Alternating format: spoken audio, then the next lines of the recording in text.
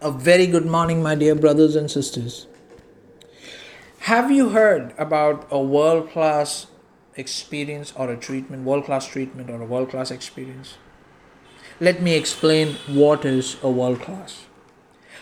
It is defined as goods, services, processes that are ranked by customers and industry experts to be among the best of the best. And a world-class customer service is commonly defined as the ability to meet or exceed a customer's expectation.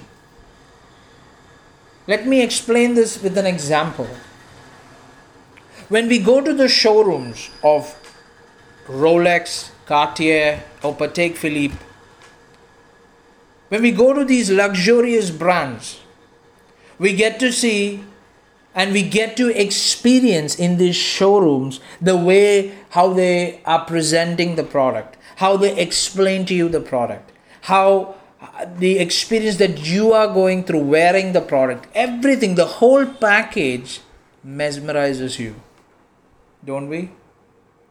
Or let me explain with a similar experience. When we go into a Rolls-Royce showroom or on a Lamborghini or any of the luxurious brands in cars, when you go to that showroom, the experience in that showroom totally dazzles you. Right? Luke 6:27 says this: treat others the same way you want them to treat you. Treat others. So your experience in this world, when we go to showrooms or when we go through these luxurious brands, when it is so good, Bible is telling, treat others the same way you want them to. Give them a kingdom class experience.